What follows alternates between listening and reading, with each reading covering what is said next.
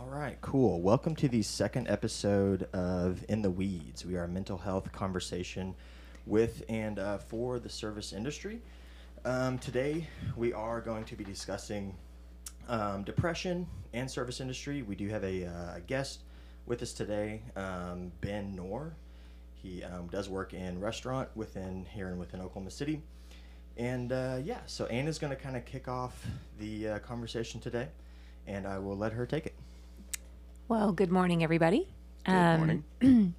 Ben and I have known each other for a few years now. And part of the reason I invited Ben today, because, first of all, he has been in the service industry his entire adult life. Actually, before he was an adult, he began working in the service industry. So, been at it more than a decade now. So, he's had ample experience with not only his own mental health process, but also those of his coworkers. And so I thought he would have some of the best stories, best opinions.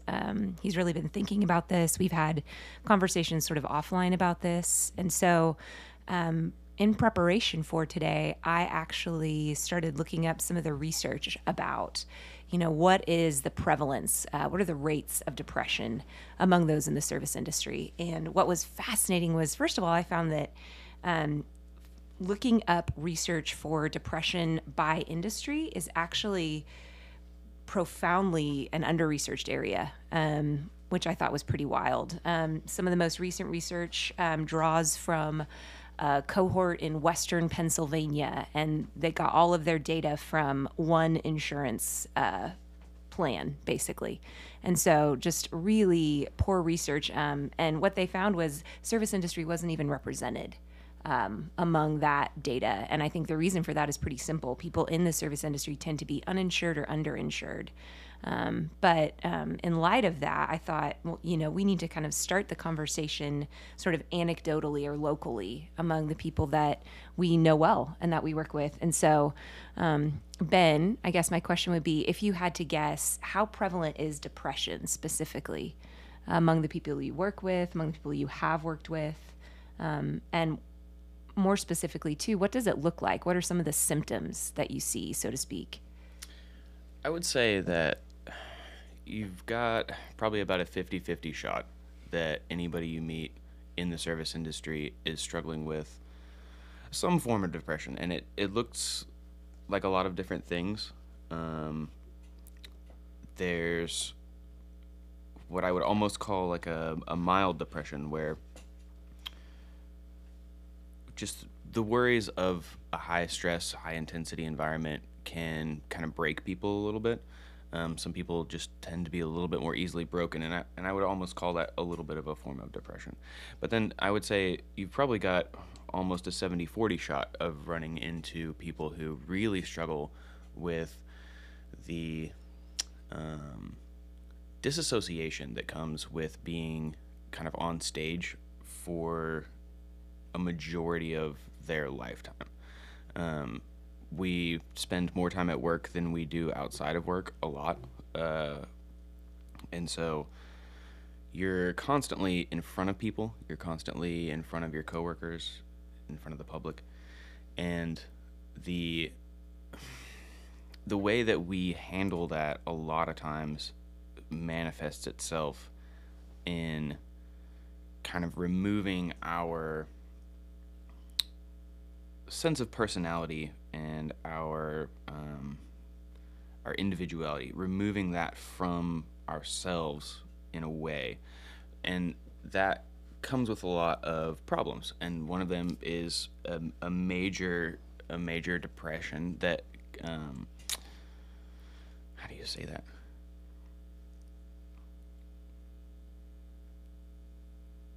You spend 40 or more, a lot of us, more hours a week not being yourself. Yeah. And you asked, what does it look like? That's what it looks like, is removing the personality from your person almost in such a way that you can continue to do your job even when people are upset with you, even when people are mad at you, even when the public is consistently really trying to bring you down. And then you go home And that's where I think I think what you're getting at is the real depression. It doesn't happen at work a lot of times. It happens when we leave. Right. And we get so little time to leave sometimes, either physically or mentally. It can be difficult to leave work. And it looks like struggling to figure out who you are as a person. It looks like sometimes having zero energy outside of work. Yeah. That's something I personally struggle with a lot, is getting home and not wanting to do anything, because you feel like you're leaving it all on the table at work.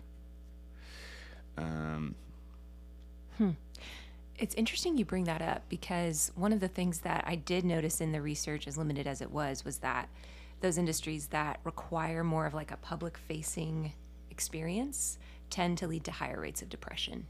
There really is something about having to split yourself and leave your kind of personhood to the side, make that less important, and make the customer service element more important, that I do think really leads to higher rates of depression. Well, and Ben, listening to your story, man, it sounds like too there's just a lot of stress and anxiety and fatigue that comes with that splitting, man, that compartmentalizing between, and almost having, correct me if I'm wrong, man, put aside who you are and how you're doing and how you're feeling, and if you're hurting, man, I bet it's even twice as hard to do that. It is. And that's, well, if we're gonna bear it, we're gonna bear it. Ooh, here we go. So this week in particular, I wasn't doing okay. And that manifests itself exactly how you're saying. You're compartmentalizing, and you have to leave your mess somewhere.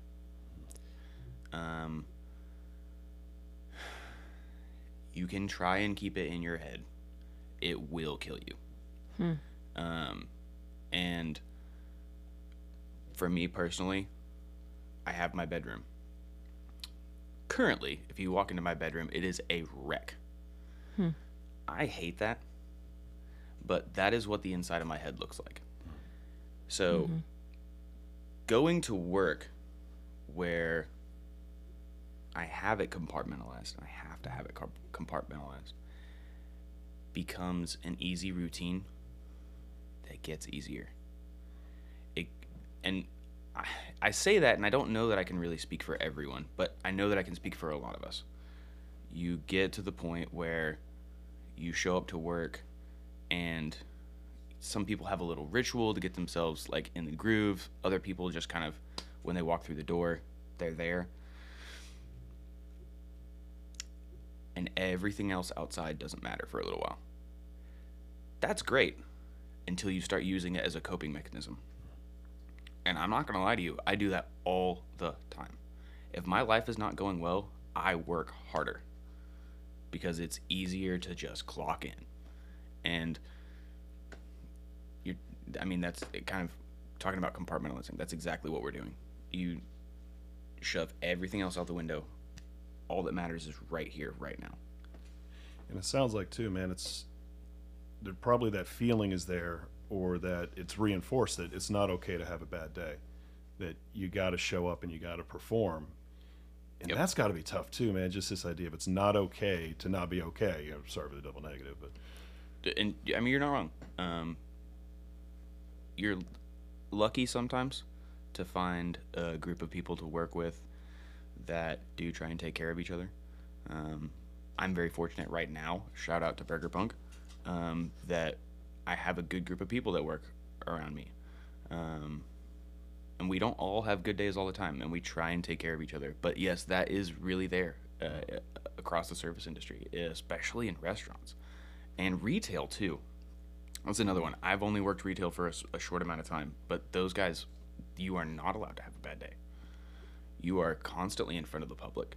If you are having a bad day, that means your eyes are puffy, or you're teary-eyed, or you're slouching, or not smiling. And you're not allowed to have that. you have to keep pushing through. And I think that's very hard for a lot of people, and the people who are good at it are either very strong mentally or they're really broken. It's funny because it almost like the ones who are really good at it, they you get to be in leadership. You know what I mean? Because it's like you're the ones who can like show up on time. You know what I mean? Like you can hit all the things, but then like but you're just functioning at a higher level of brutality. You know what I mean? Or like it's kind of a dark like circle. You know? I think it can be, and to kind of bring it back around to the idea of depression in the industry, I think that in and of itself, that point right there, that the better that you are, you move up and it just becomes harder, really doesn't help the situation, because all you're doing at that point is learning to disassociate more, and you're putting more and more of yourself into your job. And some people can do that well, and I've worked with people who really enjoy it, and so I wouldn't call it a problem for them. But I've also worked with people who are just that type of person. They're going to pour everything they've got into their job, and they're not going to give their personal lives anything. And that is a real danger for me, personally, is just, oh, I know I work hard. And they give you a little bit more responsibility. Oh, I work hard. And they give you a little bit more responsibility. Oh, I work hard. You take a little bit of responsibility. And before you know it, I clocked out yesterday with 55, 60 hours. Before you know it, you're clocking out with 80, 90, 100. You can't continue to do that without having some sort of mental lashback. Right. Well, I get this picture in my head of, as someone's kind of ascending the mountain, you know, kind of climbing up, the risk of losing yourself and your happiness, lack of better terms, your sanity kind of goes up as well, is what it sounds like. And maybe it doesn't happen to everyone, but No, it doesn't. And getting prepared to talk to you guys about this is kind of difficult because not everybody has the same experience in the industry.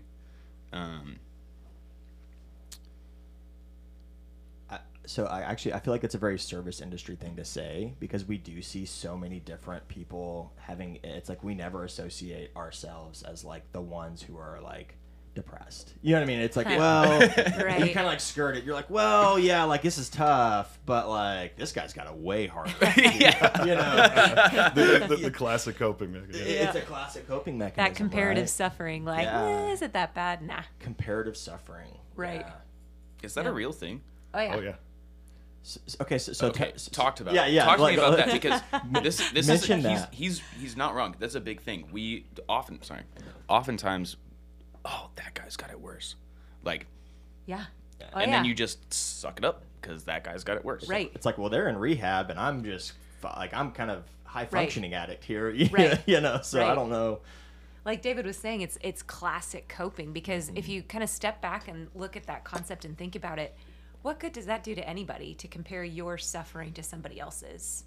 All that really leads to is essentially a putting down your own experience and or like putting aside the necessary coping, like the good things you could do to manage your own experience. All you're doing is saying like, well, I should suck it up because that person has it worse. And how often in that moment do you actually go and, you know, do something useful for that other person? Very, very rarely. You're just like kind of using that as a way to kind of beat yourself into greater performance, more productivity. Yeah, and to keep you a part of the group, because we have this thing called in our brains, in our cave person brain, the social self-preservation, to where, man, it's threatening and it's stressful to think that we're not part of the group. Getting voted off the island, to use an old school metaphor, is scary to us. So we'll go into like fight or flight, and we'll rationalize to just be a part of the group. Someone else has got it worse. I got to put on, you know, my big girl pants or man up, because I can't let anyone else in the group see me hurting, because they'll shame me. Or I'll feel shame, I'll feel guilt, and I'll be booted off. So Right. we do what we can to try to just show that we're tough, we're strong, because we don't want anyone in the group seeing a chink in our armor. So that's part of it too, is we're just trying to maintain our social status, and I'm guessing in the service industry too, where there's you were talking about intensity and fast pace and money and customer service. I'm sure that pressure is really there to really perform in front of your peers. The pressure comes from both your peers and your bosses, but I would say it more comes from the public. Especially, I work in kitchens. I didn't like working directly with the public. I tried, but they're mean. So It's true. it's very true. But I was talking to one of the servers that I work with the other day, and he was talking about how, the pressure to continue to perform no matter what is happening. We got real busy, and he had a lot of customers that he was waiting on at the same time. And he comes back into the kitchen, and he was obviously upset because somebody had been mean to him. But he has to turn around. He has to come into the kitchen, shed a tear, turn around, and go back out with a smile on. That pressure, I think, is the greatest pressure that we really face.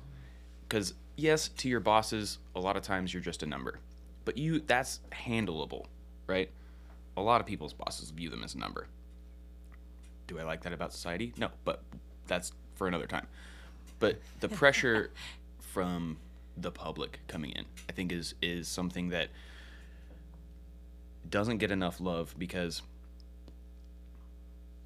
people don't want to see that about themselves. They don't want to look in the mirror and say, oh, I'm part of that. Like, I go out to eat. And whether you think that you're being a mean person or not, oftentimes you're being inconsiderate of the fact that you're not paying attention to everything else that's going on.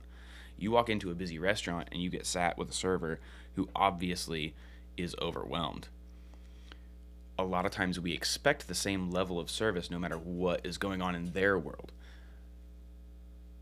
Coming from someone who's done this for almost 10 years, every time I walk into a restaurant and get sat, the first thing I do is look at the server and their section, because that will tell you way more about what service you're about to get than anything else. And like I was saying about the server the other day, he came back in the kitchen obviously upset, and he's got to turn around and put a smile on. He's not always going to be able to do that. And then when he fails, the customer is going to be upset, which is going to push him further. And he's going to come back into the kitchen the next time, and he's actually going to be crying this time. And then he's going to have to turn around and try and put that face on again. And he's going to go back out, and he's going to fail again, because he just can't keep doing it. And those customers are going to get worse and worse and worse, because he is going to be failing harder and harder and harder. Then he's got to go home with that, with probably not having made as much money as he should have, because that one customer at the beginning of the night really just tipped the scales against him. And so all night he wasn't making as much money. He was not having a good time. And I would guess that the other servers that are working with him that night are not super happy with him, because he was failing. And I wouldn't necessarily call it his fault, though it is his fault to everybody's eyes, including his. And then he's got to go home with that, and he's got to live with that. Oh, today I failed. Man, if you ain't got nobody to pick you up, you're down. And you're down for, all night. We talk about depression. Depression, I think that one of the bigger problems with depression in the industry is not always the depression itself. It's what it leads to. Yes, I totally agree with that. That's actually something I was thinking about as I was looking at this research, was that, more and more people are saying, like, yeah, for millennials, for Gen Z, mental health concerns are going to be a serious thing that employers need to take into consideration. People are going to take more sick days for mental health than they are for actual physical health, is some of the research coming out. But the issue is, a lot of these studies that I was looking at, they weren't taking into account the fact that some of these millennials and Gen Z don't have the safety net. you know, if you take a bunch of sick days because your mental health isn't great, because you have depression, and you work in the service industry, you've lost your job. And a lot of people in the service industry don't necessarily have the like family means or kind of other backup that they need to help them weather that kind of turnaround. So there really is, I think, this like social kind of lack for people in the service industry in that way. I don't know. Is that what you all have seen? I agree with that. A lot of us live paycheck to paycheck, and so, you know, and almost none of us are on salary. So if you take time off, you don't get paid. You don't get paid. You don't make rent. Right. And that is a big stressor for a lot of people. PTO definitely does not exist, and it does seem to compound really quick when you're, like just everything we've been talking about, it kind of comes into this space where you're just kind of like a numb, you know what I mean? Like just like mumbling along. Me and my kitchen manager have been talking about it. We call it autopilot. You get into this headspace where you're just functioning without really, I would say, comprehending a whole lot. You're going through the motions, and you do it long enough, you get to a position where you can do that, and you never have to wake up. She was saying to me, she's leaving our job to move, and she was saying to me the other day that she'd been on autopilot since she started working in the service industry. And I started to think about that because that was pretty profound to me, and I realized that I'd kind of been the same way. You know, I clocked into a restaurant 9.5 years ago, and I don't think that I really ever clocked out. Right. And I don't even really want to know all of the things that has done to my head. Right. And there's this weird narrative too, because like we're not living these like really lavish lifestyles, you know. So there's this like overarching. It's like, well, you should have went to college, or well, you should have done this. You should have made better life decisions. And it's like, well, some of us like being here, Right? You know what I mean? Like I like for the most part, like if I wasn't doing hair, I would be in a restaurant, you know. Well, and that's the funny thing, because I was telling my roommate the other day, I was like, I really enjoy what I do. I love to cook. Yeah. It is one of the things that makes me happy. Putting a smile on somebody else's face because I made them food is immensely satisfying. Yep. But at what cost? Like, Seriously. And I think it goes back, Anna, you were talking about the social piece, you know, in the research. I love that.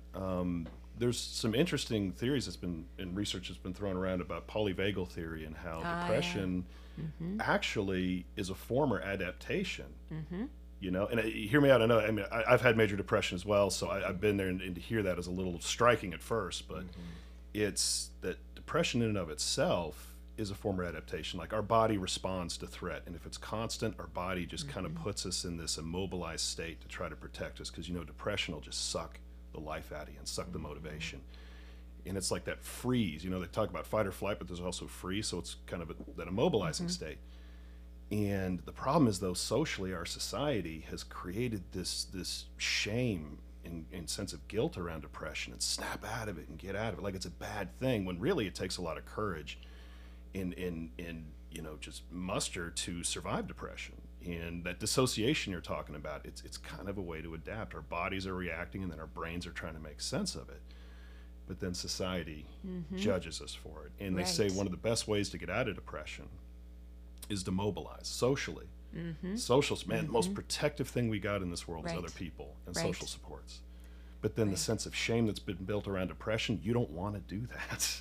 You don't want to reach out to other people because we're going to be so shamed. So I'd say, Ben, what you were talking about, and Anna, depression, it's a part of the human condition. We've all got it, but we have stigmatized it and made it into this bad thing and horrible thing that's really hard to get out of because we just don't understand it as a society.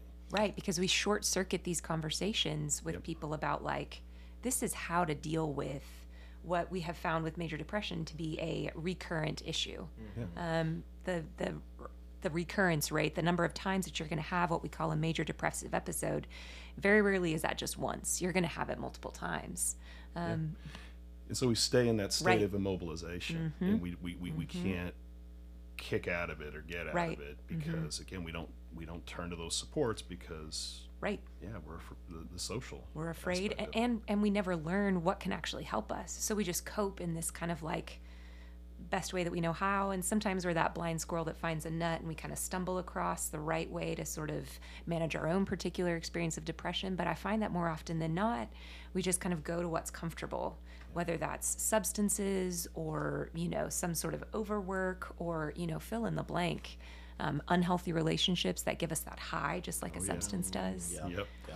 Experiential avoidance. So we'll do what we can. Feels great Yep. in the moment. Absolutely. It feels great in the moment. It's like we pay for our emotions on a credit card, Exactly. You get that, you get what you want up front, but you're going to pay that shit back with interest. With interest, yes. You ever tried drugs? Because that's what it is. Yep. Yep. So I have a question then. I'm talking about not using the right coping mechanisms, or using coping mechanisms in general. As licensed professionals, what is the best advice to...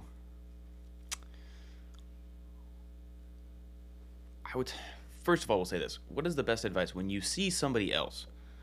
Dealing with yourself, I think, is probably harder than dealing with somebody else. So Every time. Right. Yes. Amen. So That's one Dealing- thing I know as a professional. what, I always say we treat other people so much better than ourselves. We wouldn't Yeah. dare treat other people the way we treat Yeah. ourselves. 'Cause If you we'd be can't really do, lonely. teach. dear goodness, no. Yeah. If I treated people like I treat myself, nobody ever would talk to me. Yep. Uh-huh. I'd be divorced and unemployed. Exactly. But so when you see somebody else going through what is obviously a depressive episode, and no matter what form that takes, because it takes a lot of different forms.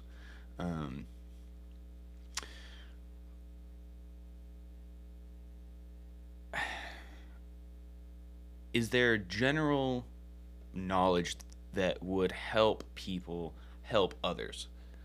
Because I think that's one of the biggest things in the service industry. We're talking about like the collective, like it brings, depression will bring people together, right? But it brings us together. We're already now the same team.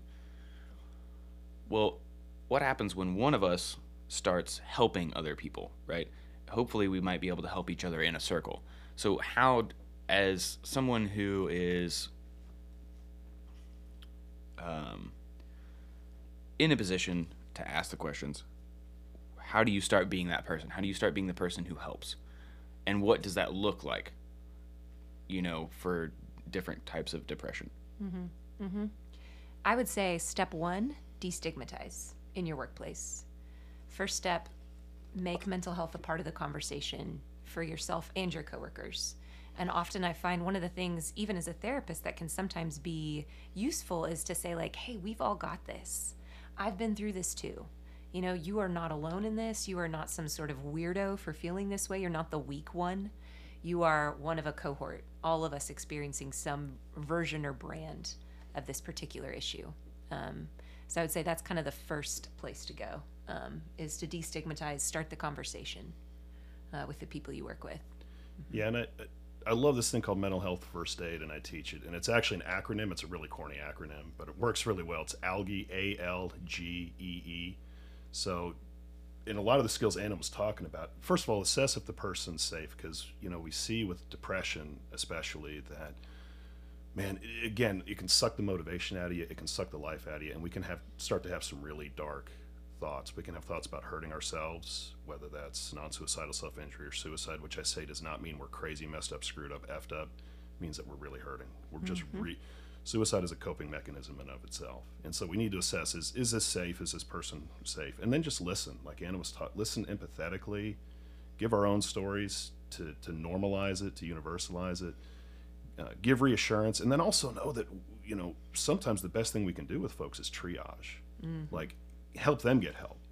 I can't tell you how many times I was working at the university, folks would bring their friends to my office, just supporting them and showing that therapy's okay, counseling's okay, you're not messed up or crazy, you're just, again, you've reached your ability to cope. And so just to add on, Anna was saying some really good stuff, to add on to that is just sometimes it's knowing that it's not all on our shoulders to fix. That's why, I have the student loans that I do. I don't know if Anna has the same, but that's why we go through all the school and get the license and stuff, is because we're here. There's trained professionals that can help with that stuff. But I tell people, don't just say, hey, go call a counselor, help them find that counselor. Take them to that counselor. Exactly. And go that extra mile too, to kind of, again, if we believe that this is a kind of social disorder that's meant to be treated socially, create that sort of team mentality in whatever aspect of the service industry you're in. So if you know that one person in particular is having a very tough time, do what you need to do to support, whether that means giving them a day off, whether that means checking in with them on their days off, doing those things to kind of go the extra mile as a community, I think is really vital.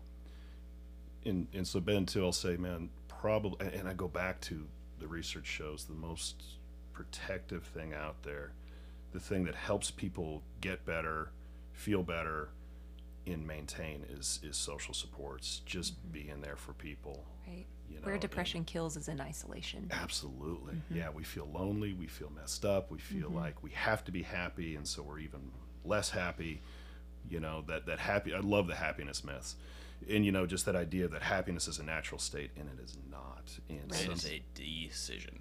A lot of times. And sometimes it's just riding the wave too, of just like depression and sadness is a part of the human condition, and sometimes it's riding the wave. I've been so like physically sick and so depressed sometimes I feel like, man, it's never going to get better. But I love the metaphor that our feelings are like the seasons. It's gonna get warmer outside. We're about to have that this week, actually. It's gonna get warmer. Sometimes it's just riding that wave. And if you've got someone in the boat with you, it's just helping you reassure, holding your hand. It's easier to ride those waves. And I'm not saying it's all up to other people, but what I'm saying is just having that support network. And that's why it's so important too that, Ben, like you were talking about, if we see somebody hurting, approaching them, asking them the questions. I hear like people say, well, if I ask them if they're depressed, it's going to make them depressed. Or if I ask them if they're having thoughts of suicide, that's going to make them want to do it. No, the research shows it actually helps. People are like, I'm glad someone asked me I was depressed. I'm glad somebody asked me if I was having thoughts of hurting myself.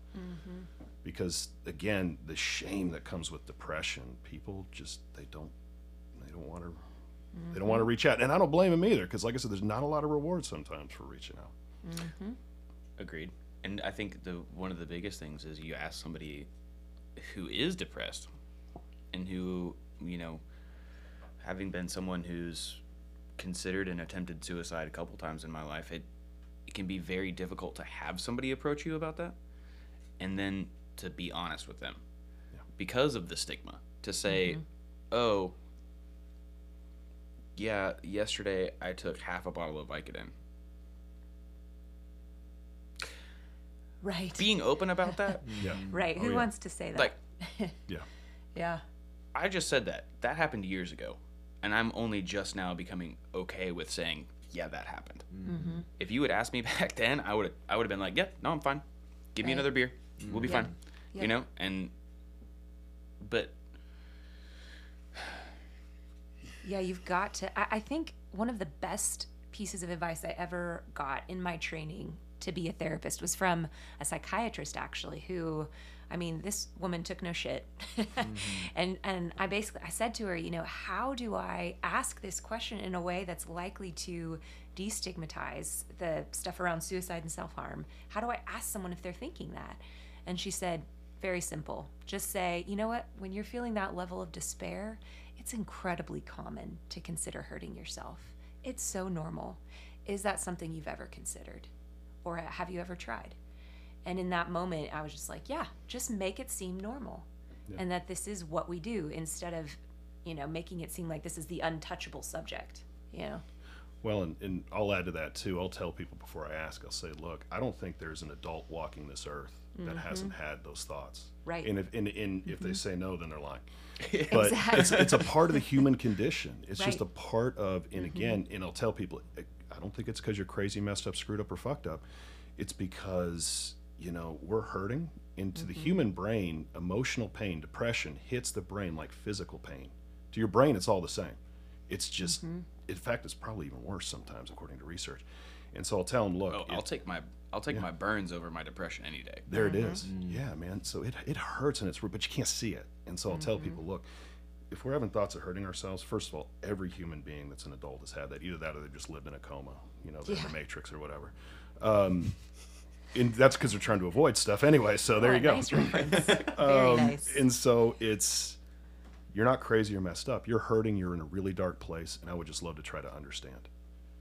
It's our reaction is important too. Because man, if you tell your story, if I tell my story and someone reacts in a certain way, then I'm going to shut down. And the problem is we're not taught how to listen to people's stories. We're not taught how to react, and so I think that's part of it too. The onus is going to be on us. If we're asking, we need to be prepared to listen empathetically and not fix, but let's just sit with somebody, man. Sit with them in their pain, and then help them get help.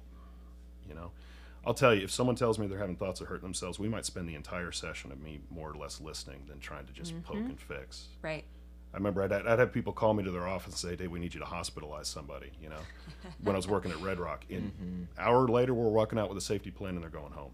People need to be listened to and Exactly. because that's very scary for people. And that's where part of that mental health first aid that I teach is also learning how to respond to people in a loving, empathetic, compassionate way and not in a judgmental, fix me way. Right. Because that's about us, right? That makes us feel better. Exactly. Yeah. Would you want to unpack that? You said algae. Yeah. Like kind of like what are those? You know what I mean? And that might be good for the listeners to like some kind of some Absolutely. good tools in the tool belt. Absolutely. So the first step is assess for safety. Asking if we get the sense, and I tell people if you have to ask yourself the question, you probably already know the answer. If I have to ask, is this person having thoughts of hurting themselves? I should probably ask it. And I love the saying of it's not how you ask. I mean, it is how you ask it, but it's more important if you ask it, and if you're fumbling your way through it. Anna, that was wonderful what you mentioned. I've got my way of saying it. As long as it's genuine, don't ask like, "Hey, you're not having thoughts of hurting yourself, are you?" Right. You're setting them up to fail, man. Again, and like that's about us there. That is about our discomfort. Please don't tell me you want to hurt Please yourself. don't say anything. Please don't say anything. But just finding your way to say, man, are you having thoughts and normalizing and universalizing? So assess for safety, and if it's safe, then listen empathetically. Don't try and fix. There's a great video called It's Not About the Nail. I don't know if you've seen it, Anna. Yes. It's a 2-minute video where someone's got a nail in their head and their partner's talking to them. And they're talking about, I've got headaches. I said, get the damn nail out of your head. And they're like, it's not about the nail. The person just wanted to be heard. It's on YouTube for anyone interested. It's a great, great thing. And so just listening to them and then reassuring them, which is kind of the next one is G, give reassurance. So L is listening, but listening empathetically and compassionately, not trying to fix. And then give reassurance, whether it's universalizing, it's a part of the human condition. You're not necessarily trying to fix, but you're just trying to reassure that you're there, if anything. Look at it as trying to help them see that you've got their back. And then after that, you've got the 2 E's, encourage, whether that's encouraging them get help, going with them to a counselor, going with them, can I call somebody for you? Can I get you in touch with someone that can really, help you out? And then the second E is encourage self-help advocacy, but that's a little further on down the road. Right. A lot of times it's just encouraging someone to get that next step. Because I think part of the reason why we have such a hard time, and Anna, I don't know how you feel, even taking that first step, the A in algae, is we feel like we have to fix it, we have to make it right, we have to, make it perfect. But no. It's just if anything, maybe we're there to give someone support and help them get help. So that's kind of the big thing is listening and being a triage. And that's so good too because it feels like a process, and we live in a society of not processes but like instant. Oh yeah. Give me the pill for that. Give me the pill for that, you know? And so it's like the fact that it recognizes it's not this like in 20 minutes we can go through the algae and then we'll all be like kumbaya at the end. You know what I mean? But it's a sense of, and you said the word compassion. Oh yeah. And I think, and this is probably wrong, but I think the root word for compassion is also to suffer with. Like they kind of mean the same thing.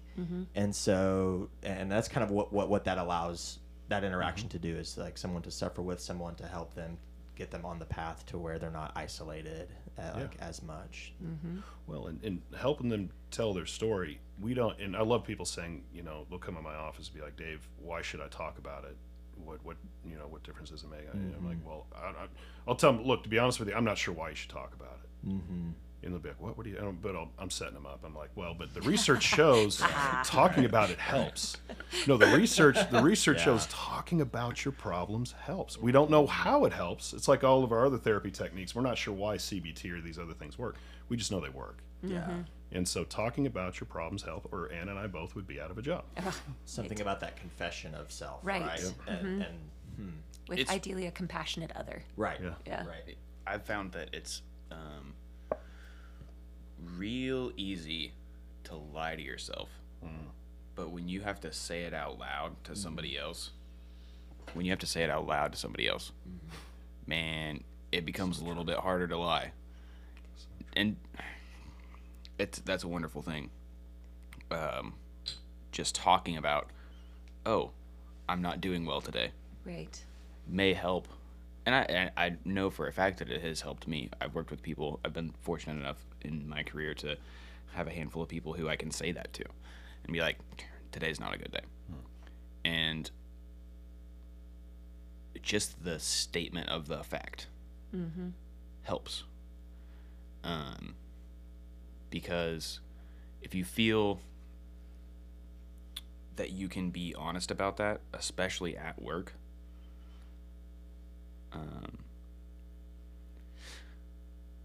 you may still have to perform the same as you always would, Right. but being able to say, I'm not okay, can help you be better in a way. And even if it doesn't, just acknowledging the fact that you're not okay. Right. You're breaking down that wall just a little bit. Right. And I think that is a very difficult thing. So you're talking about encouraging people to get help. And I have a couple things to say about that. First of all, not a lot of people can, which is really, really Right. Can't afford it. right. Right. Like I work in restaurants. I don't get insurance. Right. Like I can't afford to see a therapist. And that's a lot of people. Yeah. And then what happens is, not all the time, but personally and a lot of people I know turn to substances. Right. So, and that's something I really wanted to talk to you guys about today, because I feel like that is a huge part of my story. And it's a huge part of a lot of people that I know that have done the industry job for a long time, is a lot of alcohol. I mean, just so much alcohol, on top of heavy marijuana use, heavy cocaine use. Have met meth addicts, heroin addicts. I mean, pretty much anything that you've ever come across, I've seen those people at work, and I've worked side by side with them. And I find that looking back over the course of my career, a lot of that probably could have been helped Right. if those people could find a way to self-triage, or we had a better community of people that lifted each other up instead of just pushing each other forward. Right. But you can't fix the past. So going forward, what advice really do you have for us now, where we're at, Right. where most of us cannot afford to actually get professional help? A lot of us have already turned to substances, and we are coping in unhealthy ways with not a lot of real support behind us. Especially working in restaurants, especially, we collect the weird and the broken. I would say the service industry in general collects, people. I don't know about weird and broken, but people who often don't have a lot of the safety nets necessary, things that they're missing. We're a little weird. Like service, like it's okay. We're like it's fine. Yeah, it's okay to be a little weird. And Ben, to your first point about getting service, I think that's where it's on. Part of this is on us in the mental health field, and this is where I would challenge my my peers Absolutely. and my coworkers to be more inclusive in that working more on sliding scales Yes. like we do here. That we need to get in. Anna, you and I were talking after the first podcast. How can you were there too, Jack. How can we get in, whether it's seminars, whether it's going in and Right. talking to restaurants, what can we Right. do to get more into the industry? And because we in the mental Right. health industry have realized we haven't always been the most inclusive. And we've realized that racially, ethnically, yeah. gender, sexual identity, and now I'm finding out through this process how much of a big need is in the service industry and what we can do now. How do we get more inclusive with the service industry? How do Right. we be more flexible to get people, because there are resources, granted they're limited, there are community mental health, there are sliding scale, but it's like we as also professionals in private practice, there's more we can do to touch people and to get Right. groups together, to Right. visit these restaurants, to give skills, to give ideas, resources. So I think, Ben, if anything, you're talking about the need that something on us in the mental health industry to be more aware of is. And I know you're talking about what do we do right now. I'm just saying, but I'm issuing a challenge to the industry as a whole, the mental health industry. No, and I appreciate that because it seems like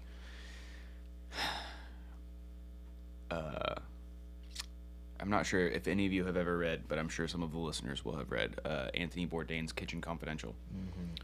It tells the story of old school kitchens. Mental health wasn't really a thing back then. And in a lot of ways, they were pushing through some insurmountable odds and just killing themselves over it, all in the name of being the kings of their own Right. little world. Fame and glory in Yeah. the restaurant world. Fame right. and glory. Yeah. Right. And that is still surviving today in the restaurant industry. It is not as profound, I don't think, and at least here in my world. I'm sure it still exists in a lot of places, but Right. it's still very much alive, that idea of this is my little kingdom and I want Right. fame and glory in my little kingdom. And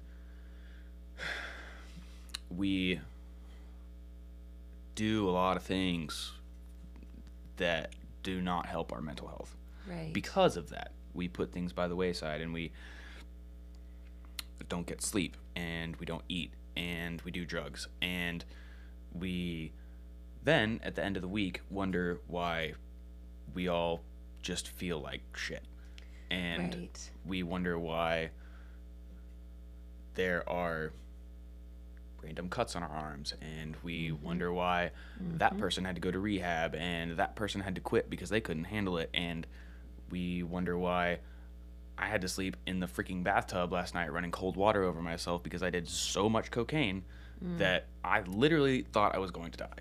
And that's what I mean when I talk about what can we do right now. Right. Yeah. I think you ask a great question, and I think I've been kind of introduced to this terminology that's been so helpful for me, this idea of like proximate cause versus ultimate cause. And a great analogy for this is like you walk into a room that's hot, well, just turn on a fan, that'll help. But and that's kind of the proximate cause, get some cool air in there and that'll help a lot. The ultimate cause, however, is probably that the thermostat's set too high and you need to lower that. Yeah. That's the ultimate cause. Same thing, I think, with substance abuse. What's the proximate cause? I drink too much. I use too many drugs. Just stop doing that. You're not getting to the ultimate cause. All that's going to happen is you're just going to kind of continue to overcome that because you're not dealing with the thermostat being set too high. You're not dealing with the pressures being too intense in so many ways, and you not having the appropriate coping skills. And so I think when we talk about what needs to happen right now, I think people who are dealing with those substance issues need to kind of take a step back and say, what are my unique ultimate causes? And we can probably predict some of them: lack of social support, overstress, kind of socially mediated acceptance of substance abuse. all of those things are sort of the typical ultimate causes of a substance problem. And so I think kind of working with the people around you to say, like, okay, it's going to be different for every person. What are the ultimate causes of why you're turning to substances instead of something healthier? And obviously what that kind of implies is that it's a longer journey, right? It's a longer journey to getting through that, getting past that. That's why the AA model is you're always recovering. And I think that makes a lot of sense. These ultimate causes are deeply rooted. They're not just about, set down that beer, set down that joint, set down that fill in the blank. Mm-hmm. It's about dealing with these longer term ultimate things that have been deeply rooted into you. In knowing too that it's highly stigmatized. I mean, we're talking about something that is trying to cope with pain and suffering a lot of times, trauma, hurt, but then you're also breaking the law, which is just freaking insane to me to think that we're gonna put legal ramifications on what is ultimately we're saying is a mental health issue. And just so knowing too, this is a highly stigmatized thing. So I love what you're saying, Anna. I think banding together, social supports, supporting people, finding what the root cause is. There's resources out there like Red Rock Behavioral Health, North Care, Sunbeam that are income based, that can be free depending on what someone's income level is. And there's other agencies out there as well.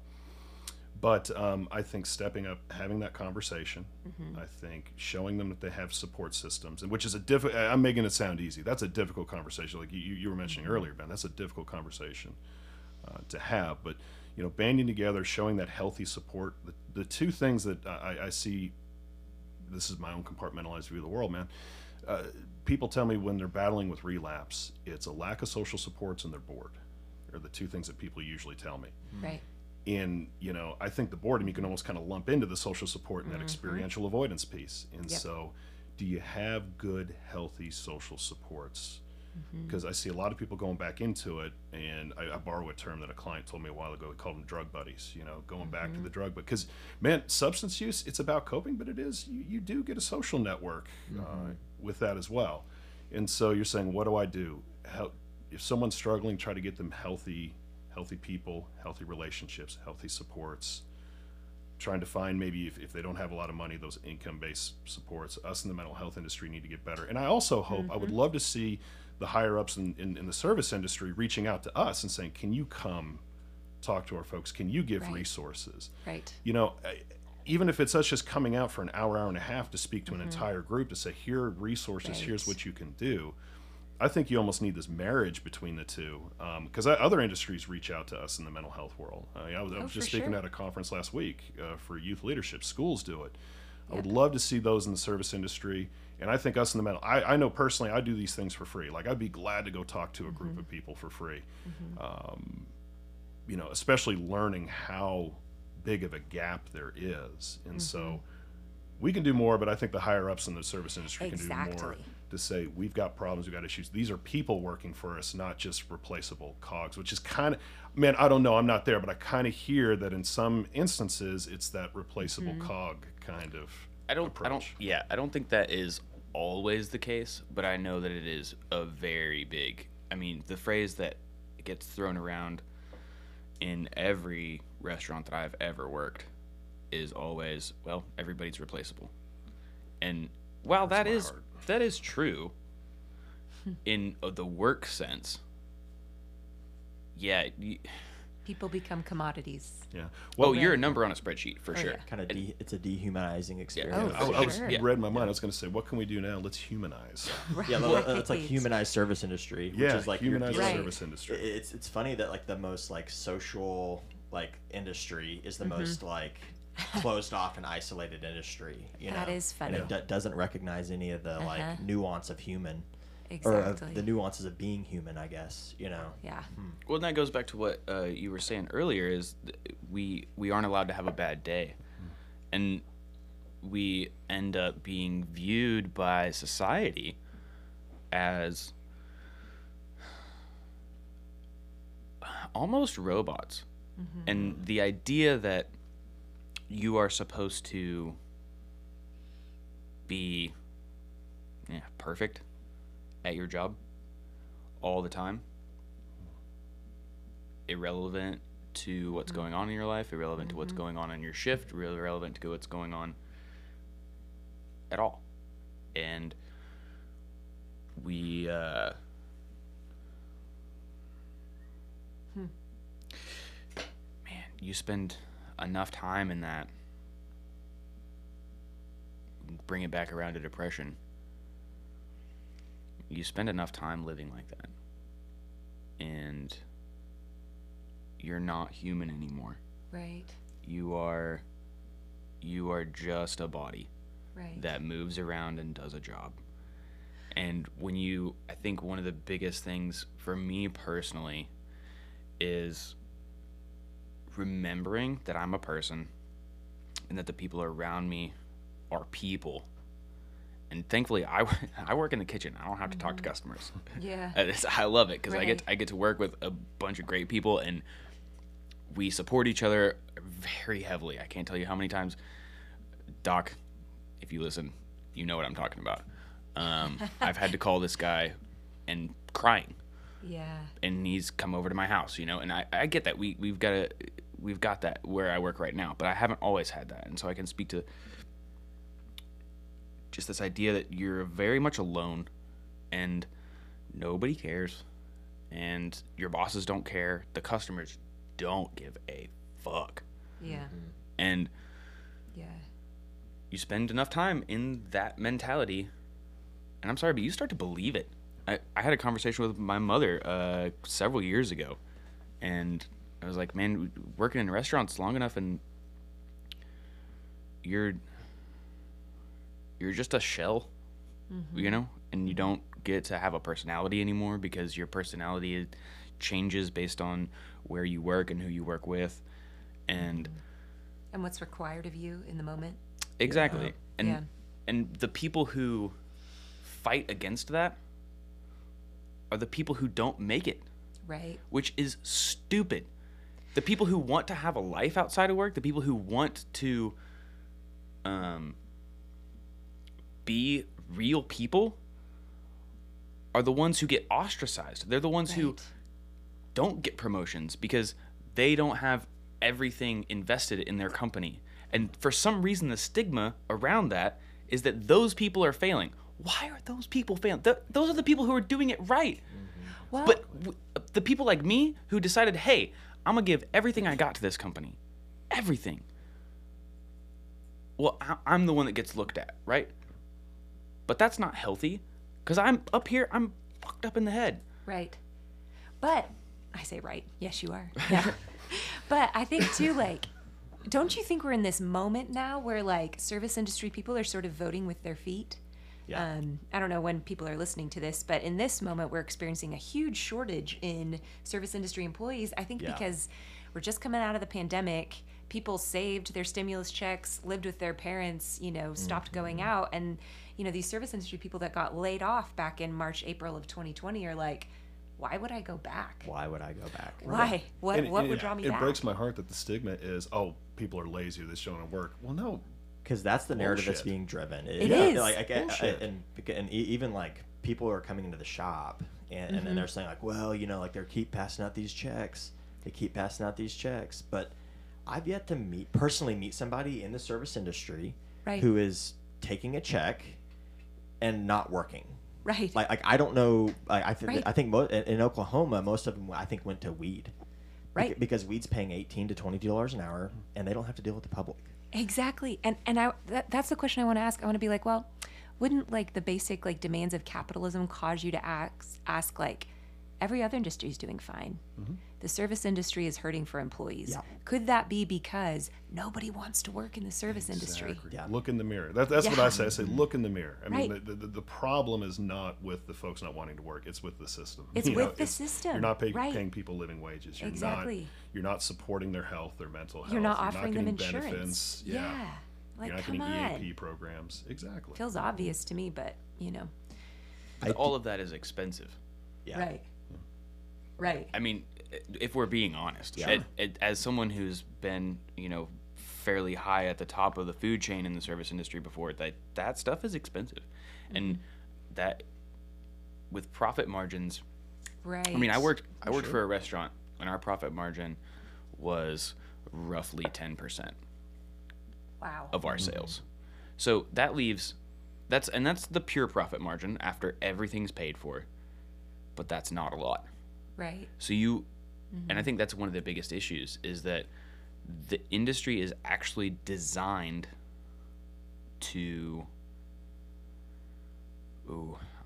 I get in trouble for saying this, but it's designed Do to it. exploit people. Yeah.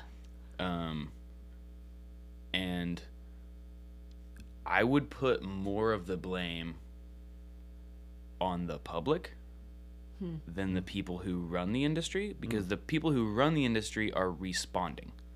It is a very responsive, and at least in Yeah. restaurants. I Yeah. can't say that all Hair is very much similar to that. Yeah, like we are just responding to the demands of customers, right? Right. It's They very- don't want to yeah. spend more than right. $12 for a $12. dish, you know? Exactly. And so there it's you have it. very capitalistic. And Right. so when the customers decide to stop paying for your food because you're the restaurant that decided to support their employees and decided to pay everybody a living wage, so you had to raise your prices.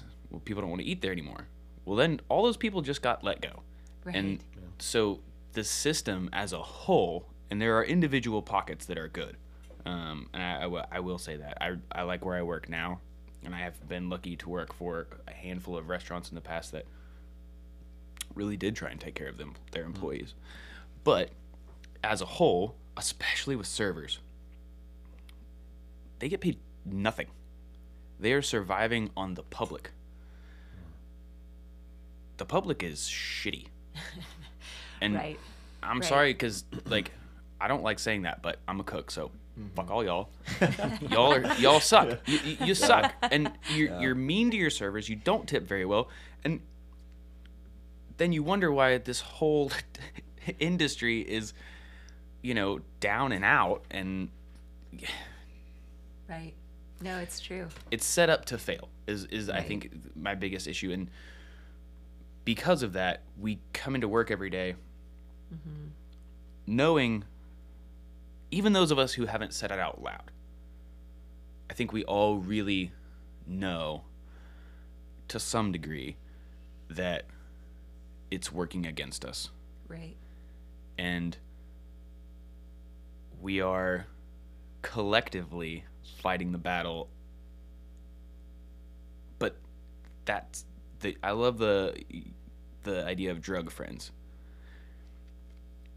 We're all drug friends. But the drug ain't drugs. The drug is work. The drug is the suffering. Hey, I'll show you my scars. You show me yours. Yeah. That's How tough are you? exactly. Right. Yeah. You know, how hard do you work? my Yeah. stories that Yeah. I tell other coworkers are not, oh, hey, I went and did this one time. No, Yeah. it's, hey, I got to work at 5 a.m. I didn't leave till midnight. Yeah. Hey, Right. this one time And that's a I worked. badge. Yeah, of honor. it's a badge of honor. Right. I clocked out one time. I was helping open this restaurant. I clocked out with 100 hours that week. Woohoo. And I go around saying that's something I should be proud of. Right. But that's what we do. We suffer together. We are a team. Right. We are the league. And Yeah, it's messed up. I work with a couple of guys who've served in the military, and it's funny to listen to them talk, because that's how I feel about the service industry. You're kind of this band of brothers, and we don't go through anything near what the military goes through. I'm not even close. But the mentality, I think, is a little bit similar in this idea that everything's fucked, and we're just going to push through. Right. And at the end of the day, what that does to you mentally, I think, is really, really dangerous, because it feels like friendship and it feels like community, but those people aren't necessarily your friends outside of work, and they're not necessarily your support system off the clock. And so it's actually sometimes extremely isolating, because you clock in and you're Right. shoulder to shoulder with the next guy, and then you clock Right. out, and, And all you're of a sudden, alone. yeah, your entire support system, the entire thing that got you through that day, suddenly isn't there anymore. And where do we turn then? And where do we go? Right. I can't speak for everyone. I turned to alcohol. I turned to the bar, because that was somewhere I could go every day and see the same people, have the same conversation, get that same feeling of community that Right. that lights your brain up, Yep. and then go home feeling like I had friends. When even at the bar, that's not always true. And because as soon as you leave the bar, it's the same thing as clocking out. Right. Oh, see you around tomorrow. They're your bar friends versus your real friends. Exactly. So what are real friends? I think is really a big issue. And What And- we're talking about next episode, by the way, folks. Well, and that you're saying, what do I do now? It just, I'm hearing, and we were talking about humanizing the service industry, but being a good human to myself and just being a good human to my compadre here, the person I'm working with, and my colleague, and being their friend outside of work, if that's possible. I don't know, but being a social support in and outside of work. 'Cause I'm hearing this almost Stockholmish like kind of thing of kind of identifying with our captor in the suffering.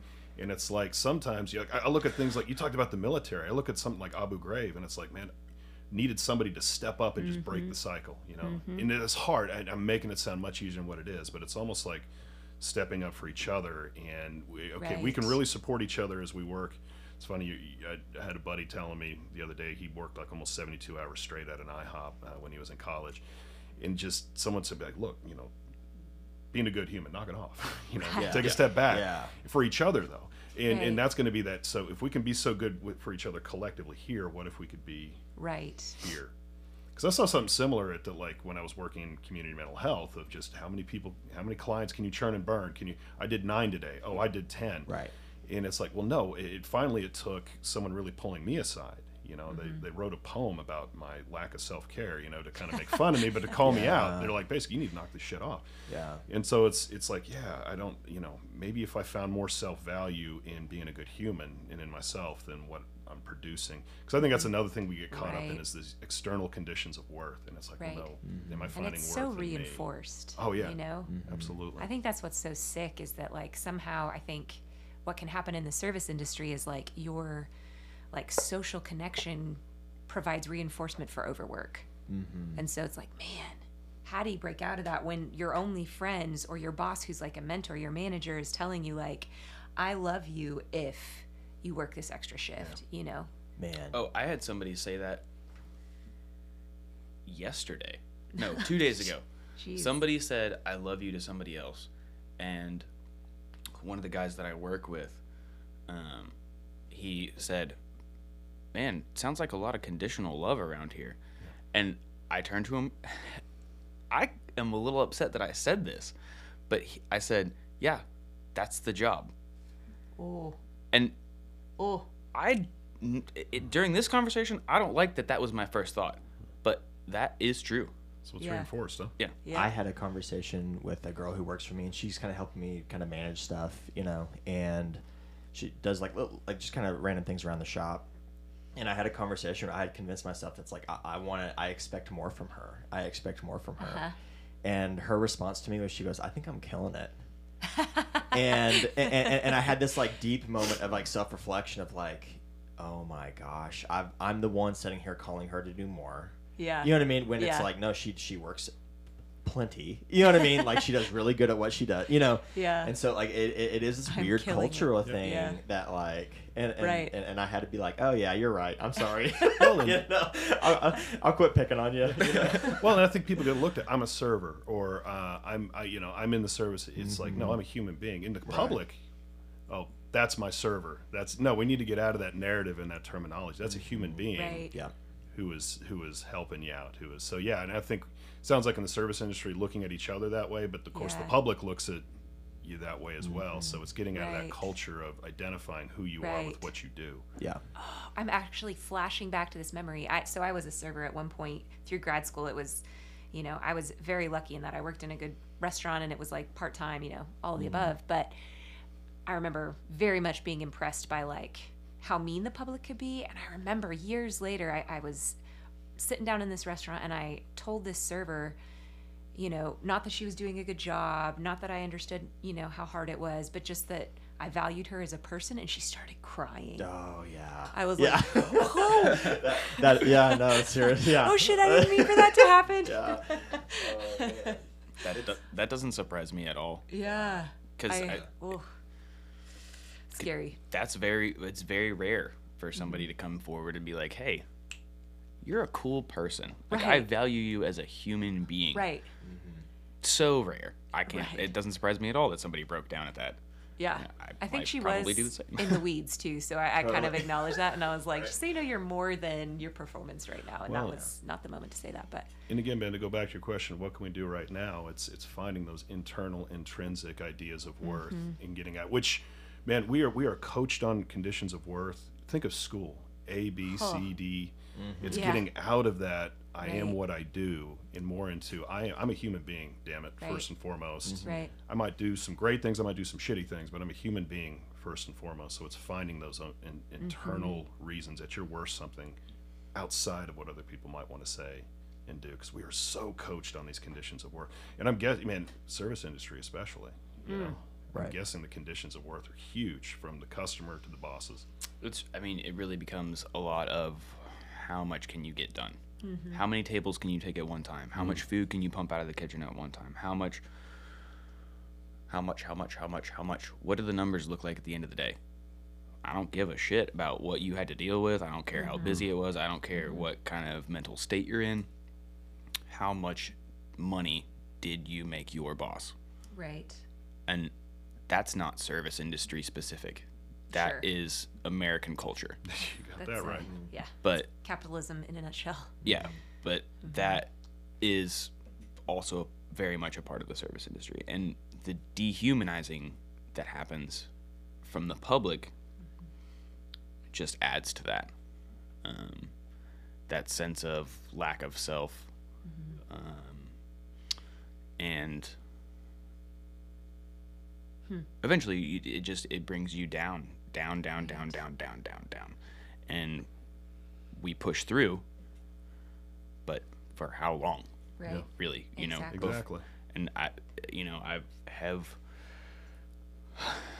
watched people almost die because their depression led them to drug overdoses, and I have Self-harm, etc. I have almost done the same myself a couple times, and That's that tough. can be really scary. But then who do you talk to? And you're talking about normalizing Oh, yeah. normalizing humanity, I think, is very important, because when you feel like you don't matter, then who gives a flying fuck anyway? Right? About whether or not you live or die, or whether or not you're there one day or the next. And the fact that we can go from job to job and our last job doesn't remember our name in 2 weeks is just, that's not really service industry specific. That's American society, and we just live in this world where who I am as a person is often irrelevant. Right. And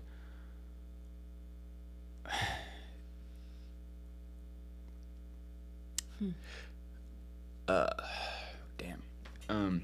No, that's tough stuff. And I think that as we scope out a little bit from this process that we're in with this podcast, I think what we're realizing, or at least I am, is that yeah, it's about the service industry and the mental health needs there, but also I think on a deeper level, it's much more about like coming back to some sense of humanity, whether that's pushing through anxiety or depression, like reworking how we think of health and relationships. I think all of that is about setting aside these demands that have been put on us to not be fully human, to be something other, to be compartmentalized. Yeah. It's like what is calling us to be fully human, and it seems like the framework is currently really limiting. Yes. And it's like we're all frustrated, and it's coming out in ways of like depression, anxiety, drug abuse, things like that.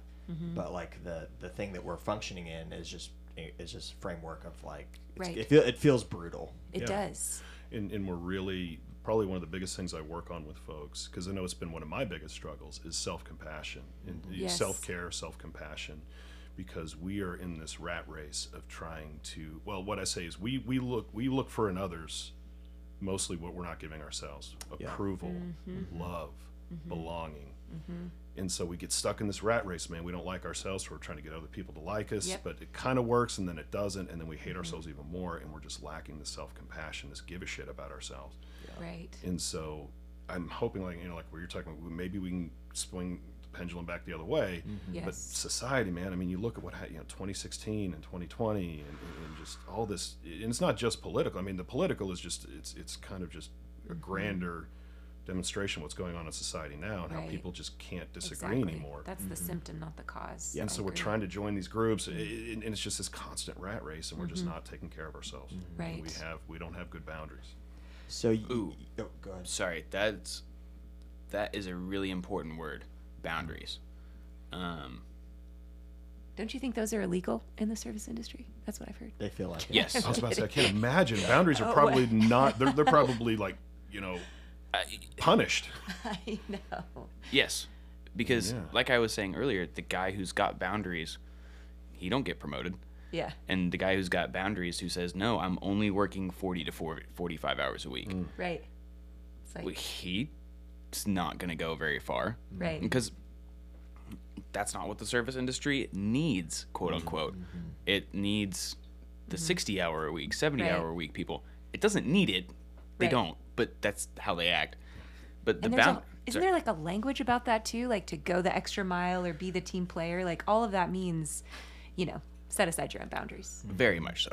It's who, I mean, it's going back to the thing we've been saying all day is dehumanizing yourself to Right. the point where you don't care if you have to go the extra mile. If you Right. get called up to come in on your day off, or Right. hey, we're Right. short staffed, so we need you to work a bunch of hours this week. And Yeah, man, it's that's messed up. it's just part of what we do. We accept that, but we shouldn't, because we should have boundaries, and we don't. Well, I can't say that I don't. A lot of people do, but a lot of us don't. Yeah. Right. No, it's true. So you had mentioned kind of Red Rock, Sunbeam, and a few others earlier. Name those again, and then also I want you guys to go ahead and plug Woven again, and Sure. then how people can access Woven. Absolutely. And the sliding scale option. You know what I mean? Like maybe describe that a little bit, and then I think that might be a good time to kind of wrap up as well. Okay. So at the Oklahoma Department of Mental Health and Substance Abuse Services, if you go to their website, they'll have a list of mental health agencies. Okay. But some of the larger ones are Red Rock Behavioral Health up on the northeast side. And they've also got offices in other parts of Oklahoma. You've got North Care, you've got Hope, you've got Sunbeam Family Services. For substance use in particular, you've got SOS and Right.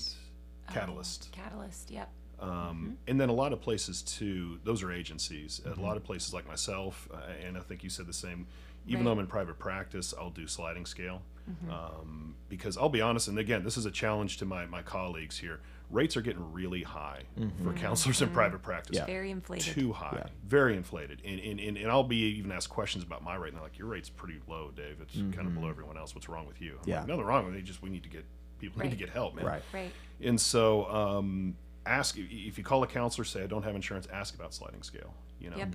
Ask about, hey, can we set up like 4 sessions for a certain Yeah. discount or Group something? rates kind Yeah, of thing. Yeah. Try negotiate with. If the counselor says no, then okay, screw them, because They're probably not the counselor you wanted. they're probably not the counselor you Probably not want. that Man. good. You want Exactly. someone that wants to get you in.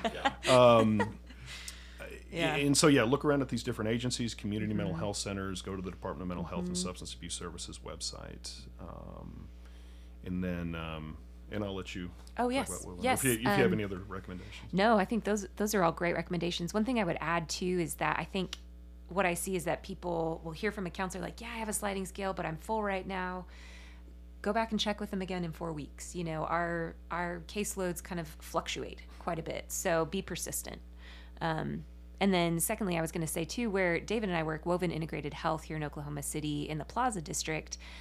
Everyone here, all 6 of our psychotherapists work on a sliding scale. That's really important to us. We're very invested in the community. We do also yoga therapy here out of our building. So one thing that we talk about all the time, I was just talking about it with a client last week, is that talking is incredibly important, but if we're not moving your body in ways that are useful, if we're not kind of embodying some of this work, then it only goes so far. And so we also offer yoga therapy at a discount as well. And so you can check us out at wovenokc.com. That has all of the therapist bios as well as our yoga therapists. So definitely check us out. Excellent. So cool. Well, I think that was a great conversation. Ben, I want to say thanks again. Thank for, you, for Ben. coming in and Great kind job. of Great job. Thank you bearing for it having me. us. Yeah. Yeah, it was, for the low cost of Topo Chico and coffee. right. I'll take it. Excellent. So cool. That feels good. Cool. All right.